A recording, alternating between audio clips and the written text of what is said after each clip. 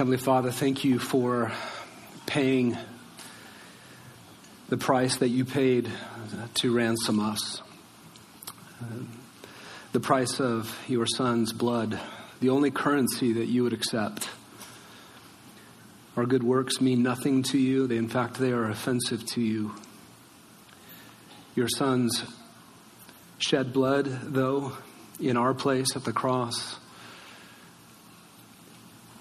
we have your favor because of what he sacrificed there. And for that, Lord, we worship you and we give thanks to you and we express to you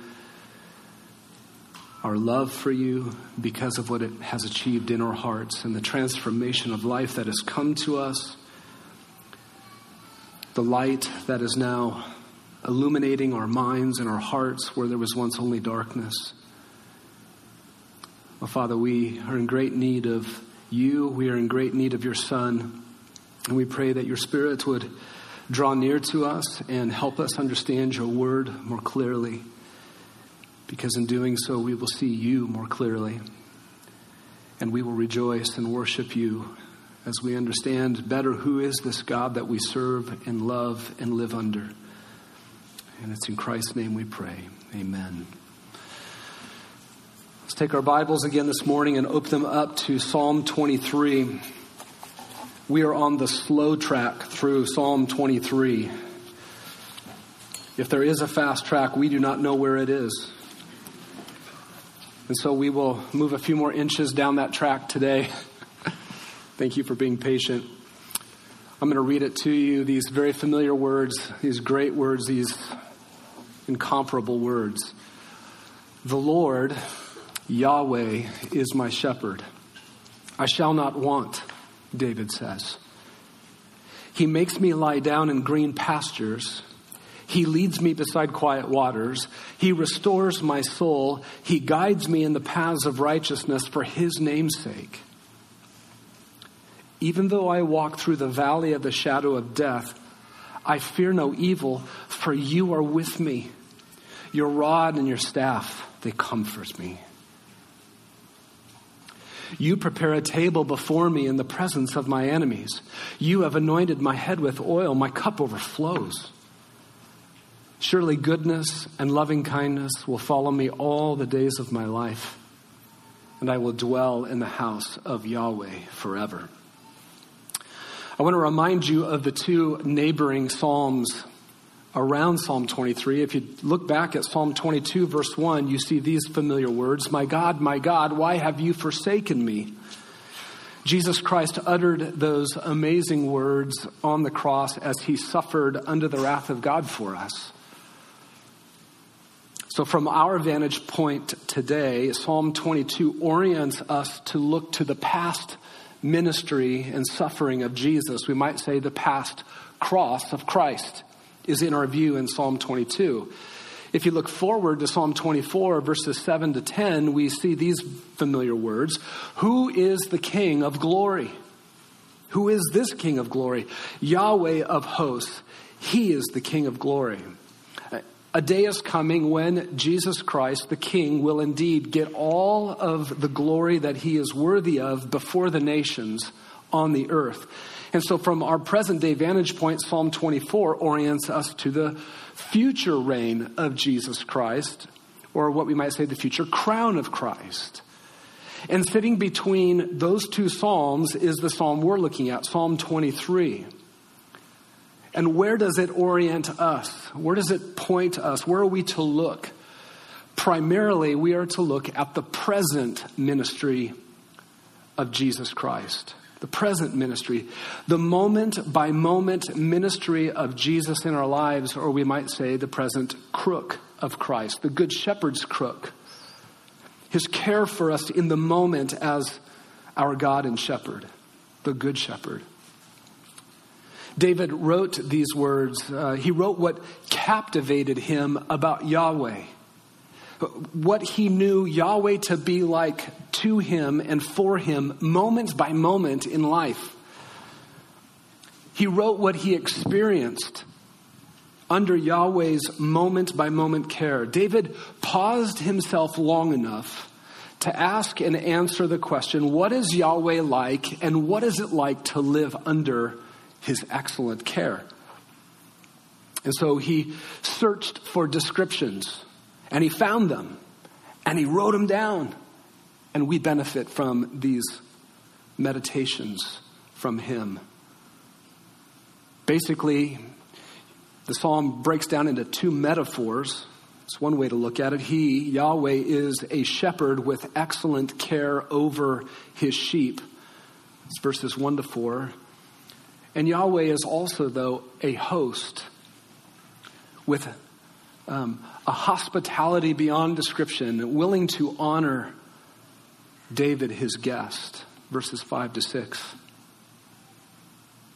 So David paused long enough to ask himself that question. What is he like? Well, he's like a shepherd. He's like a host. But he also asked, what is it like to live under the salvation care of Yahweh? And then these worshipful declarations are his answer. At the end of verse 1, I shall not want. Or better translated, I am not lacking anything. The second worshipful declaration is in the middle of verse 4. I fear no evil, for you are with me. That's what it's like to be under you. I'm not afraid. And the last one is in verse 6. I will dwell, or I will return to his house all the days of my life because of the way that he hosts me. This is what it's like to live under your care. So David slowed himself down long enough to ask and answer and write down for us those meditations on God. What is he like? And what is it like to live under his care? And we've talked about that being the pattern for you, believer, in your worshipful, prayerful pursuit of Jesus Christ when your Bible is open. We must slow down our busy lives enough so that we can open our Bibles and ask and answer the same questions. With my Bible open, what is Jesus Christ like? And with my Bible open, what's it like to live under his salvation care? What's it like to be his disciple? What's it like to live under his lordship? Before we go out and run and engage ourselves busily in any gospel ministry, we need to first worshipfully meditate on who Jesus Christ is and what it is like to live under his care for us. Any and all ministry that we could busily engage ourselves in, it becomes most effective when it flows out of a full heart that has repeatedly, worshipfully meditated on what Jesus is like and how good it is to live under him, under his lordship. We have two ministries in our church which exist to train us in this very practice, to sharpen this very kind of worshipful, prayerful pursuit of Jesus. For the ladies, it's Wellspring, and for the men, it's Build. You still have up until August 18th to sign up for those two ministries. If you have never participated in either one of those ministries, you need to, because those two ministries get after the heart of what it means to be a disciple of Jesus Christ. Those are ministries that train us in how we should go pursue Jesus Christ as Christians. So again this morning from Psalm 23, let's examine these worshipful declarations that David made. He made three I statements, which are worshipful declarations of what's it like to live under the salvation care of God. Two of them fall under the metaphor of Yahweh as shepherd, and one of them, the last one, falls under the metaphor of Yahweh as host, a host who is showing David, his guest, honor and hospitality. Now we've covered the first declaration. Let's briefly review it. Here it is for you up on the screen. What did David declare? He declared God's abounding provision as his shepherd. And that is based on David's I statement at the end of verse 1, I shall not want, or I'm lacking nothing. God's shepherd character, God's shepherd care was so abundant that David could not think of anything he lacked under his God and his care. David didn't have a deficit in his life. And that is true for every believer. The New Testament language speaks of it this way, like in 2 Peter 1:3, his divine power has granted to us everything pertaining to life and godliness. You are not lacking a thing as it pertains to life and godliness. It might not feel like that, but that truth is bigger and it is better than anything you ever feel. And you must cling to it by faith each day, moment by moment. His first declaration was God's abounding provision as his shepherd in verses 1-3. Today, let's tackle the second declaration. David declared, number 2, God's safeguarding presence as his shepherd. That's verse 4. And this is based on that I statement in the middle of the verse that says, I fear no evil, for you are with me. So let's begin our examination of this verse with where David says he sometimes found himself to be the valley of the shadow of death. Probably some of the most famous words in English anywhere of all time. As we said in our introductory sermon, which is like probably months ago now, that translation of that phrase has led many to view this psalm as the one primarily designed by God for the day when death comes to you, when you're on your deathbed. And this psalm, no doubt, will be a great comfort to you, believer, on that day. But a better translation of that phrase, the valley of the shadow of death, is something actually more general like this: the valley of deep darkness, or the valley of impenetrable gloom. Something deep and dark like that. And that better translation then actually broadens the scope of this psalm beyond the deathbed or beyond the funeral scene to any trial, any loss, any pain, any suffering, any persecution, any adversity that is marked by a darkness of the soul, a darkness cast over the mind of the believer. The sense is, it's an experience that is so dark that it's difficult for people to find their way into where you are in that darkness. It's an impenetrable gloom you're in, and you can't find easily your way out of it. You feel, in a sense, unreachable there. Listen, a lifetime has only one day of death when it draws near. But a lifetime has perhaps many, many days of deep darkness like this. Impenetrable gloom. And so Psalm 23, again, is a psalm of the present, not of the future day only, merely of when that day of death comes. It's for today. It's for today's deep darkness, the moment that you might be in even now. And the phrase deep darkness, interestingly, occurs in Job about 10 times. Having just gone through that in Equipping Hour together, if you've been a part of that, there's no surprise to you that at that incredible scene of suffering that Job had, that phrase would be on his lips, deep darkness. Listen, Job was not on his deathbed. God forbid Satan from taking his life. He was just talking about the horrific suffering he was going through, and he found that phrase, deep darkness, really helpful to describe what he was going through. You can look up Job 3, verse 5, to see how Job used that word there, or that phrase. What is in view in Psalm 23, verse 4, are the moments of life which are severe. They're severe. David's not talking about mildly difficult circumstances. He's talking about that which makes him feel he is covered in darkness and he cannot see his way out.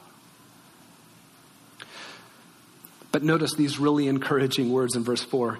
Even though I walk through valley of deep darkness. Walk through. Notice that David did not say, he makes me lie down in deep darkness. That would be unbearable. Now, walking is slow progress, right? It is, if you're in a hurry, walking is not your preferred mode of transportation. But it is slow but steady. It is slow but sure progress when we walk. And walking through is always better than being chest to ground in the valley of impenetrable gloom. And it's better than walking around in deep darkness. We're walking through it, David says. So be encouraged by what it means to go through the valley of impenetrable gloom. If you go through a tunnel, if you go through a dark forest, if you have to walk through a dark hallway, that means that there's a beginning of it, there's a middle of it, and there's a what? An end. That's what through means. Through. Now sometimes our good shepherd determines that our exit out of a valley of deep darkness or impenetrable gloom, sometimes he determines the exit is actually death for the believer. Most of the time, many other times, an exit exists within this life. And that's our good shepherd's prerogative. But regardless, believer, you will never have a deep darkness without an exit with Christ. Paul was in a pretty gloomy place when he wrote, to live is Christ and to die is gain. He was in prison. Regardless, you will never have a deep darkness without an exit with Christ. To be in the darkness and to be alive is Christ. And even if you die at the end of it, and that's your exit out, it's gain. You've gone through it. What great news for the believer in Jesus Christ. Valleys of deep darkness in life, they have an end. Always. And the worst for a believer is that you walk through them. Through them. You will progress through it slowly but surely. And you will exit someday with your good shepherd, perhaps in this life into a season of blessing. And if not, you will exit with him into the next life and enjoy him forever in ways you can't even now. So there David says he is sometimes, even though I walk through the valley of deep darkness, steadily progressing through a valley, a trial, an adversity, a suffering, a loss of impenetrable gloom. And here is his declaration in that place.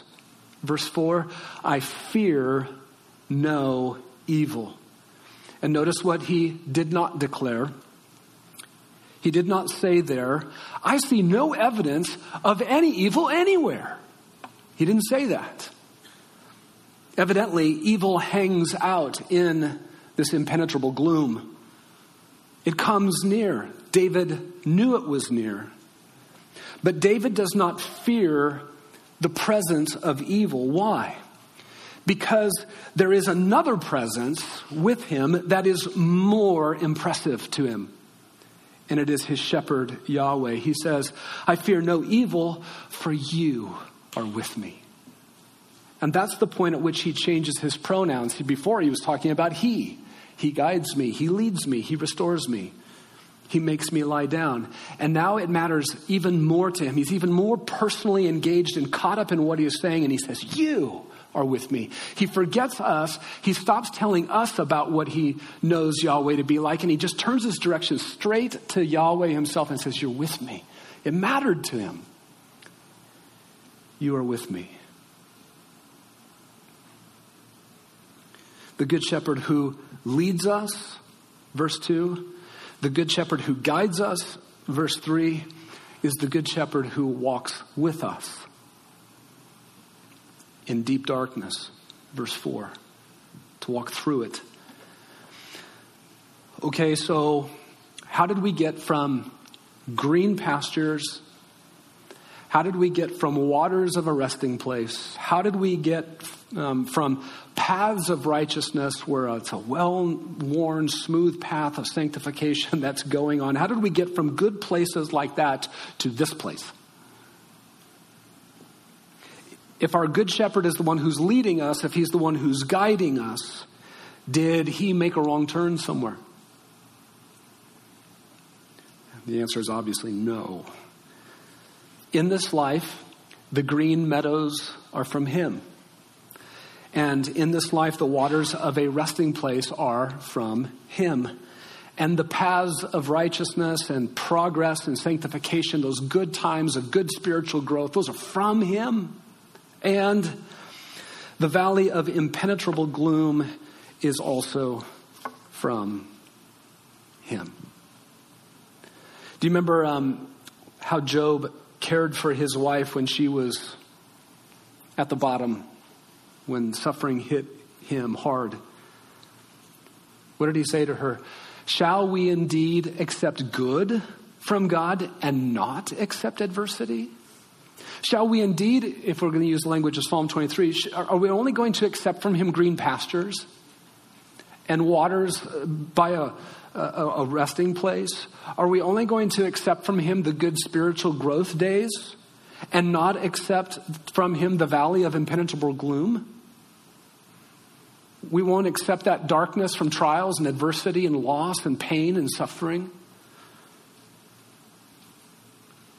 Listen, it might feel like that we're not walking through them. It may feel to you a lifetime is a long time, but not in comparison to eternity with Christ.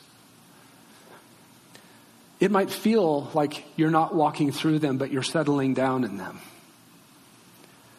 It might feel like that sometimes, but this truth that you are walking through it is a bigger truth. It's a more reliable truth than your feelings. And you must cling to these truths that contradict your feelings sometimes. It's what it means to be a believer. You don't just believe once and are saved. That's true. You need to keep believing these kinds of promises on a daily basis. It's a key part of your life in Christ. Christian, for a moment, let's just put our minds on Christ. Think for a moment about your Savior, the Good Shepherd, and ask yourself this about Jesus Christ. Does he know anything about deep darkness and evil being near? What he experienced on the cross is unimaginable compared to any deep darkness with its attending evil that we might face with him in this life. Think about it. For me, he suffered under the impenetrable gloom of the wrath of God on the cross. For you. There on the cross, he overwhelmed by the darkness of that moment. He could see no way out and away from the cross. And his Father would not come into the darkness for him. Because he was bearing away the wrath of God, the sin and guilt and shame of us who believe him. And was evil near him there? Of course so. It was upon him. My evil. Your evil. Believer. He was the sin bearer there in the deep darkness.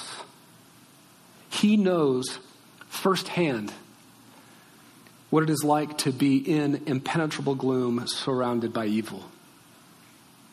But remember this too, even his impenetrable gloom was something he went what? Through. He went into the impenetrable gloom of the wrath of God on the cross. He went into the deep darkness of the grave, and he came out of it 3 days later in resurrection life. He's the one, according to Hebrews 12, where it is said, who for the joy set before him, listen, the joy was not in the gloom of the cross, and the joy was not in the darkness of the grave.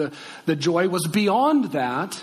And so he set the joy before him. It was set before him, and he endured the cross. He went through it. He endured the grave. He despised the shame. He sat down at the right hand of the throne of God.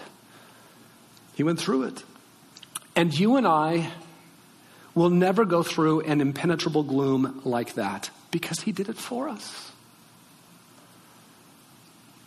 But that good shepherd, that one, Jesus, that one is with you in your deep darkness, walking with you through it.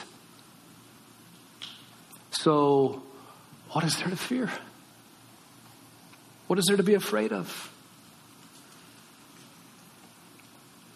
And the sheep believer David says this is how he knows his shepherd is near or present with him. Look at verse 4.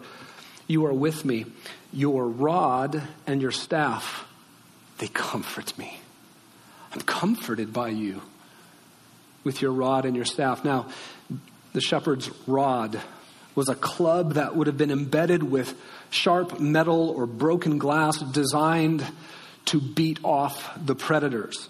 Now, I want you to think about that for a minute. We are some urban people, suburban people, and I don't know when the last time was that you might have had to beat off a bear or a lion because your sheep's leg was in its mouth. If you have a club and that is happening, how close do you have to get to what's going on?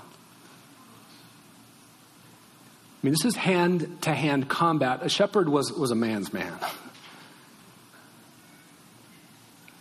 Think how close the shepherd would have to be to the lion or the bear that had the lamb's leg in its teeth when he would beat the predator off with his rod. He's near, and he is safeguarding his sheep.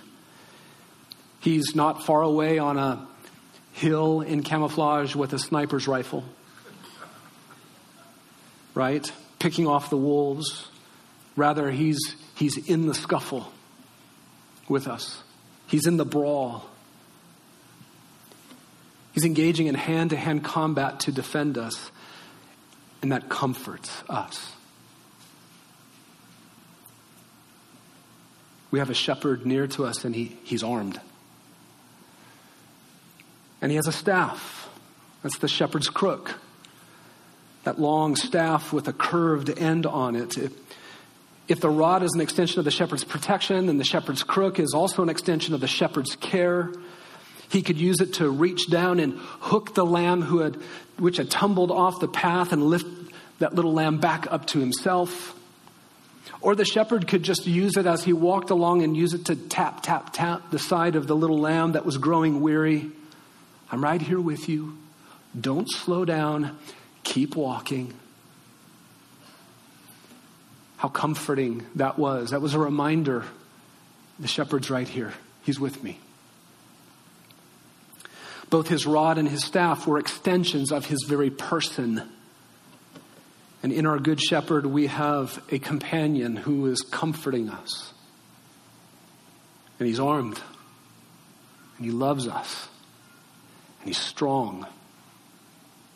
And his presence is more significant than the presence of any evil that would well up in your own heart in the darkness or that would come to you and tempt you. We are safeguarded by him. And David could say, and did say, I fear no evil, for you are with me. Christian, what's it like to be a believer in Jesus Christ? Well, one of the many things that we can say is that he is very near to us. He is with us. His presence is greater than all of our sin and any evil that could threaten us or tempt us. In fact, he's even indwelling us. We are in him and he is in us. There is a union with Christ that we learned about in Romans 6 that goes beyond words, that has such profound, powerful consequences in our lives for Christian living. And that is true. And he is also just near to us in experience, in his care for us, in his love for us, in his protection of us. He safeguards us through deep, dark trials.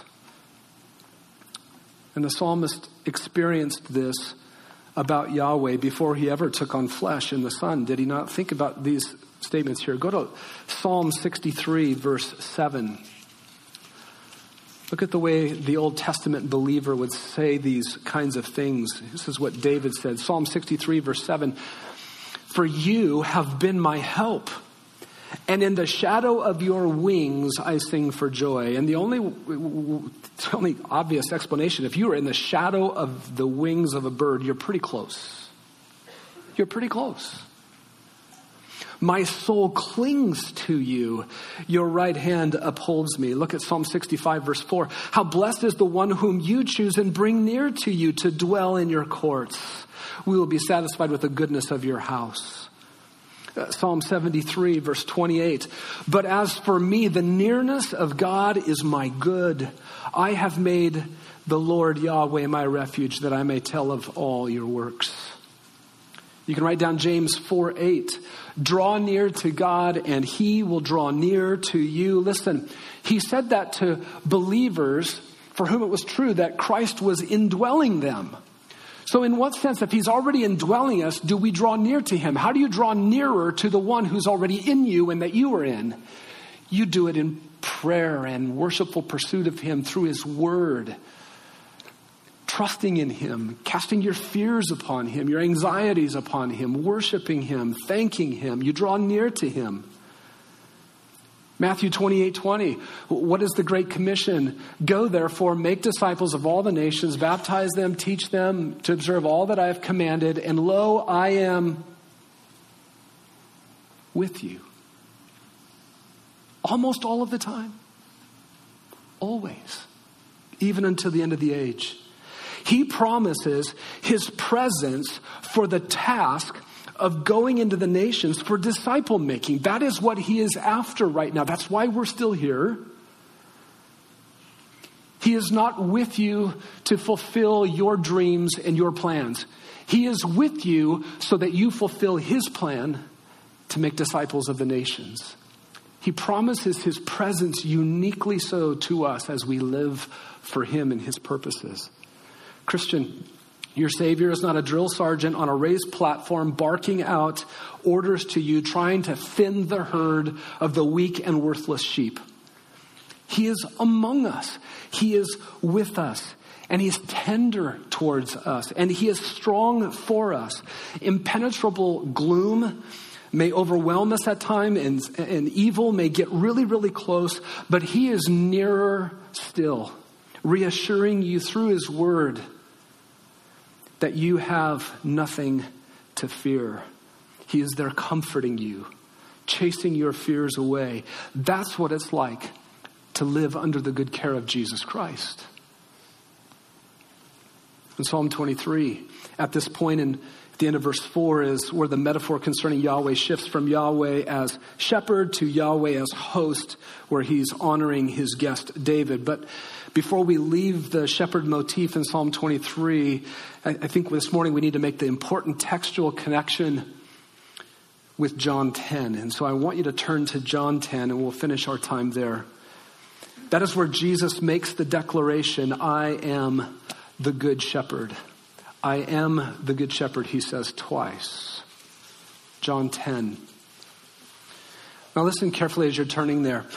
All that the Old Testament lays out concerning Yahweh's shepherd character, all that the Old Testament lays out concerning Yahweh's shepherd care over Israel corporately and as the shepherd over individual believers in the Old Testament, Jesus says in John 10, I'm him. That's me. Jesus put his Nazarene face on Yahweh the shepherd in the Old Testament. In John 10, let's allow Jesus' teaching to close out this shepherd theme that we've been examining. And we're going to just be like stones skipping across the top of the water. We can't begin to cover all of it by any means. And with a similar approach to what we've been doing in Psalm 23 with David's declarations under Yahweh's shepherd care, let's close this morning with thinking about what sheep can declare under the good shepherd. What can a believer in Jesus Christ worshipfully declare about what it's like to be under the good shepherd Jesus Christ? First, what can sheep declare? We are known intimately by the only legitimate shepherd. Look at John chapter 10, verse 1. Jesus says, truly, truly, I say to you, he who does not enter by the door into the fold of the sheep, but who climbs up some other way, he is a thief and a robber. But he who enters by the door is a shepherd of the sheep. To him the doorkeeper opens, and the sheep hear his voice, and he calls his own sheep by name and leads them out. When he puts forth all his own, he goes ahead of them, and the sheep follow him because they know his voice. A stranger they simply will not follow, but will flee from him because they do not know the voice of strangers. This is all about who is authorized to be be the shepherd of God's people and who is not authorized. And it is also about the intimacy or the familiarity the sheep and the legitimate shepherd have with one another. Jesus is making the point here that he is the only shepherd authorized to put his face on all that the Old Testament revealed concerning Yahweh's shepherd character and care. And we've only looked at Psalm 23. Yahweh is now here, is what Jesus is saying in this chapter. And he is here in Jesus. The gate has been opened for him to come in. He has come in to his sheep, and he alone is authorized to be the shepherd. He has come for the lost sheep of the house of Israel. And look how intimately and personally this good shepherd knows his sheep. Look at verse 3. He calls his own sheep by name. By name. It's known in this region in ancient times that multiple shepherds would put their respective flocks together in the same enclosure and pen. And one shepherd would come and begin to call the names of his sheep. And only his sheep would hear his voice and know it, and they would begin to separate themselves away from the rest in order to follow their own shepherd. That requires intimate knowledge. That requires familiarity with each other, and it requires the shepherd giving each one of them a name. Listen, this morning, if you are not yet a believer in Jesus Christ, you need to know this. There is only one qualified, authorized, legitimate shepherd over the souls of sinners, and it is Jesus Christ. He is the way, the truth, and the life. He is not one of many shepherds over the souls of men who need salvation and help, but he is the only legitimate one, and all the rest are strangers to your soul. They are thieves and they are robbers of your soul. And this good shepherd will know you personally. He will know you intimately when he saves you. You will not be a number to him. You will have a name and he will know you. Come to him today. Come now. Cast your life upon him. Trust in him and in him alone. He is the only authorized one by God to come and save your soul. What can sheep declare under the good shepherd? We are known intimately by the only legitimate shepherd. Secondly, what can we declare? We live abundantly through the good shepherd. Look at verse 7. Well, actually, verse 6. This figure of speech, Jesus spoke to them, but they did not understand what those things were which he had been saying to them, so he has to go on. Verse 7. So Jesus said to them, truly I say to you, I am the door of the sheep. All who come before me are thieves and robbers. How many are thieves and robbers? Everybody else. The contrast is between Jesus Christ and everybody else. Thieves and robbers. But the sheep did not hear them. Verse 9, I am the door. If anyone enters through me, he will be saved. And will go in and out and find pasture.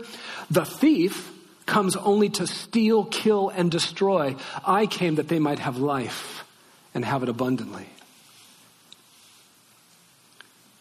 Verse 7 and 9, Jesus is a door. I don't think this is a complete switch of metaphors. Is Jesus a shepherd and then is he something entirely different like a door?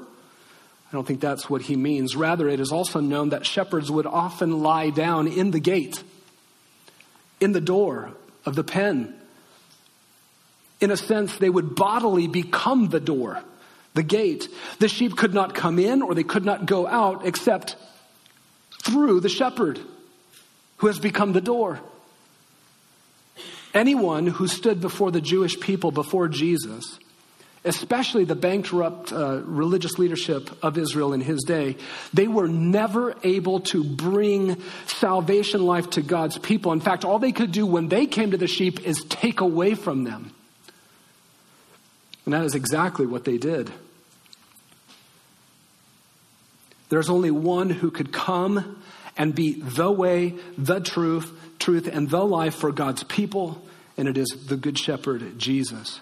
He restores their souls. All others do eternal damage to souls. Anybody outside of Jesus Christ Attempting to claim to be able to do something for your soul will only rob, steal, kill, and destroy you. Everyone else acts in self-interest. That's thievery at great expense to your own soul, not Jesus.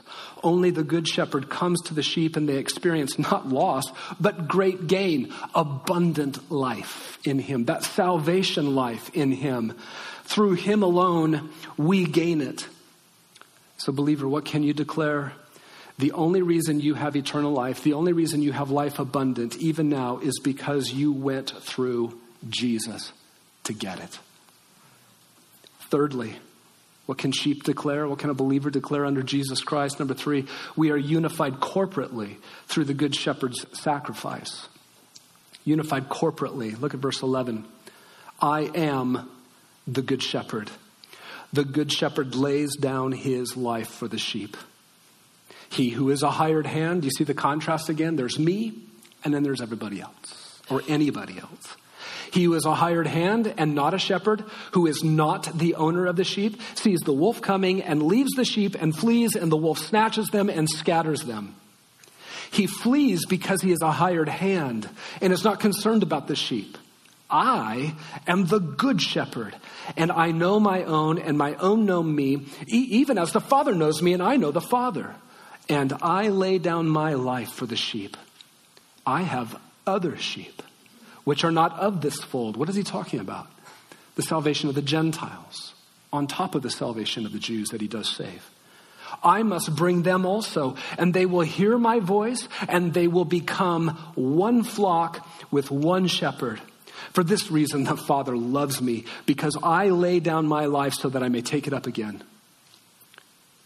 No one has taken it away from me, but I lay it down on my own initiative. I have authority to lay it down, and I have authority to take it up again. This commandment I received from my Father. Here twice, Jesus declares himself to be the good shepherd. Now, when we use the word good in English, it's vanilla, right?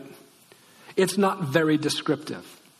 It's not an adjective you use to dramatically separate whatever it is you're trying to describe away from everything else that you're trying to contrast it with.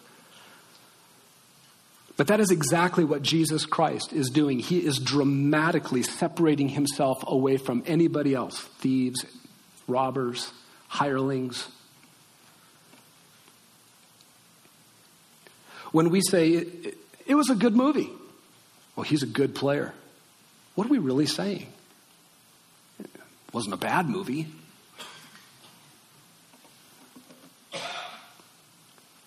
That adjective just doesn't separate off whatever it is we're describing into a category of awesomeness all by itself. But that is exactly what Jesus is doing, because there is him and there are thieves, robbers who steal, kill, and destroy. That's not good. There is only one who is good. Why do you call me good? He asked. To test if he really knew what good was. He is the good shepherd. He's not the good shepherd among other good shepherds. He's not saying, I'm not a bad shepherd. This is actually a claim of deity. He's God. He's Yahweh. Yahweh has come. It's an exalted and exclusive claim. He alone is the only good shepherd. He is excellently good with the goodness that is all his own, with a goodness that belongs to nobody else. He is absolutely in a class of goodness by himself as the good shepherd. Again, he is putting his face on all that was said in the Old Testament concerning Yahweh as shepherd over Israel and Yahweh as a shepherd over individual souls he saves. What then is outside of him? Verses 12 and 13. Only hired hands who are not authorized, who are not legitimate, who are not owners of God's people. Those who would only ever take from the sheep, never give of themselves. They would never lay down their lives. They see the wolf coming and they run. They act in self-interest at great cost to the sheep. But the good shepherd is not that way. He risks everything for the sheep. Everyone else ruins you. Jesus died for you. The good shepherd is in a class of his own. He knows his sheep well, and he is known well by his flock. You remember in verse 3, there was this personal knowledge of individual sheep. He knew them by name, right? Verse 14 is personal knowledge, but of the whole, between the whole and Jesus. Look at verse 14. I am the good shepherd, and I know my own, and my own know me. Personal knowledge of the whole. Not only does he know you personally, not only do you know him individually, but he knows us. And we all know him intimately. Like Jesus and the Father are familiar with each other, know each other, we, in the same way, know him and he knows us. And notice this, think about this. If a normal shepherd, a regular shepherd, died in the defense of his sheep, he really didn't do his sheep any good. Because now they're dinner or scattered. But not so with the good shepherd who lays down his own life for the sheep. He has an unparalleled goodness about him in his giving up his life for us, that it actually doesn't leave us scattered, but that's the only way we are united as his flock, is when he dies, through his death. And the Father loves his Son, verse 17, the one who gives up his life. And think about this.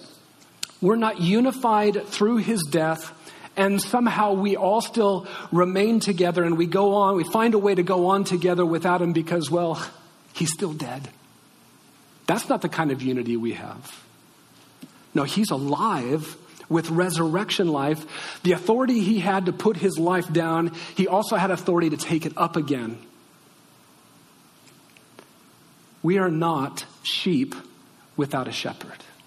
He's alive. What unifies us, when you step into a local church and you see a visible expression, a tangible expression of this great truth, what unites us is something worth worshiping Jesus Christ for. What unites us is not anything in me or you or us. There is nothing compelling enough in me. There is nothing significant enough in you. There is nothing important enough in any one of us to draw us all together and keep us together. In fact, just the opposite is actually true. There's plenty repulsive enough in me to make you want a new friend. But the Good Shepherd unites us together through the laying down of his life, and we stand hand in hand, and we stand side by side, marveling at his intimate knowledge of us and how we all just know him.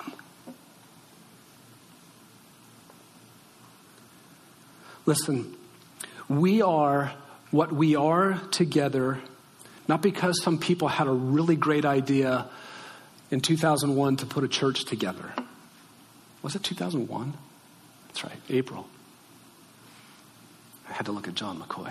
He was the only one I could think of off the top of my head who knew the beginning dates.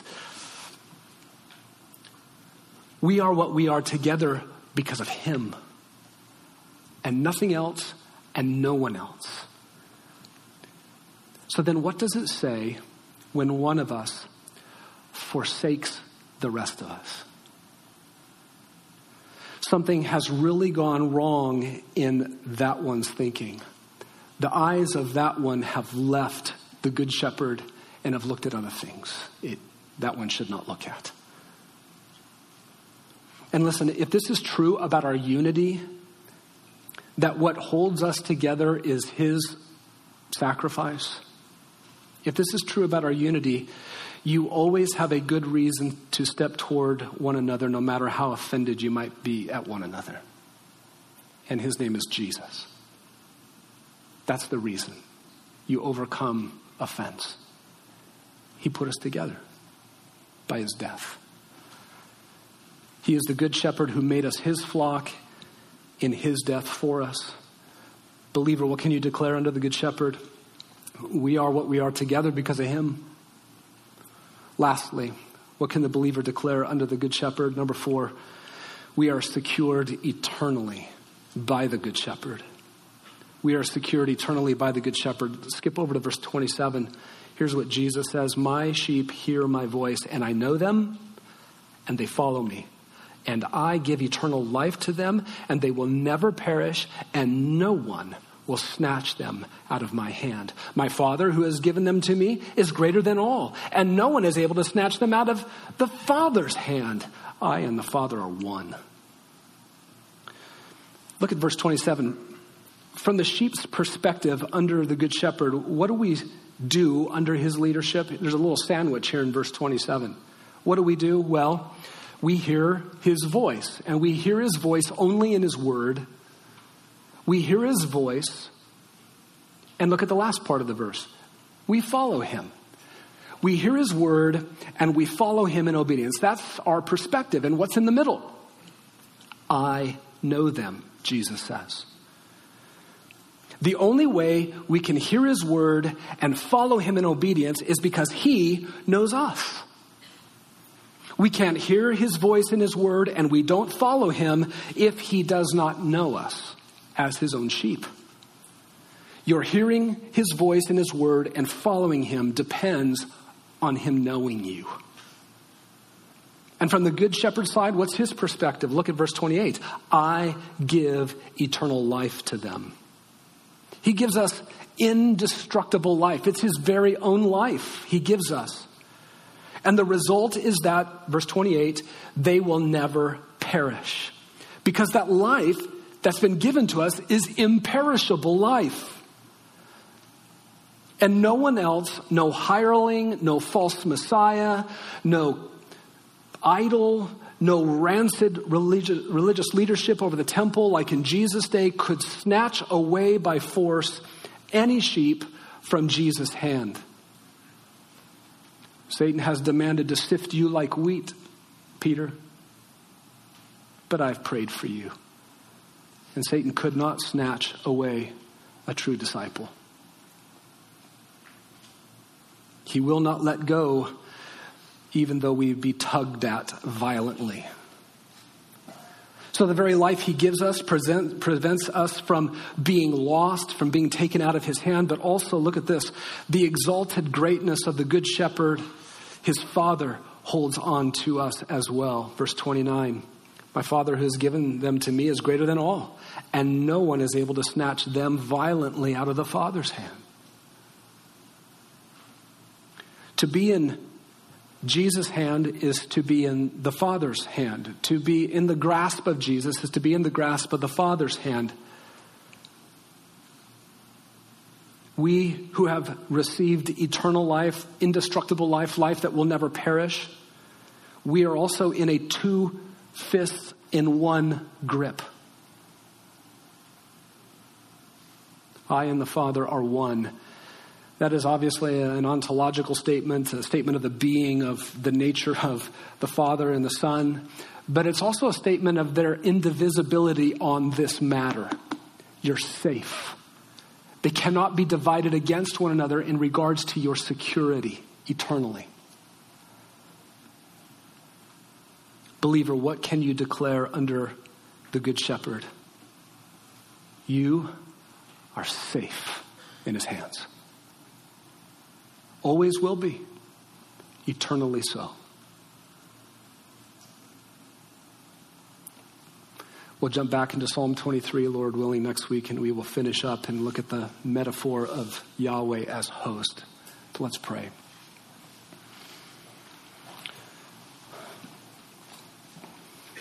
Heavenly Father, we want to as your sheep, Lord Jesus, as your sheep in your hand, we want to thank you for this two-fisted grip you have upon us. We want to thank you and marvel at this indestructible, imperishable life that you have given to us. And we want to declare to you how good it is to have it, to have received it from you by faith. How good it is to not have to have tried to earn it from you, knowing that we never could. We just want to declare how good it is to have it, to be living with this abundant life under your care. We want you to know how appealing you are to us, how indescribable you are, Lord. Well, we're going to run out of words to try to describe what you are like and what it is like to be under your good care. And Father, I pray for any of your sheep this morning here who perhaps have been wandering a bit, perhaps feel downcast in their souls, discouraged. Perhaps they know themselves to be in a deep darkness and impenetrable gloom, and they wonder if anyone can reach and find them in that when they themselves cannot see the way out of it. Oh, Father, Lord Jesus, draw near to them. Remind them to consider you again. Give them a tap on the side with your staff. Let them know you are near. Overwhelm them with your presence, your love for them, your power. Take away all of their fears. Draw near to them as they even now, as we now draw near to you. And we ask it in your Son's name. Amen.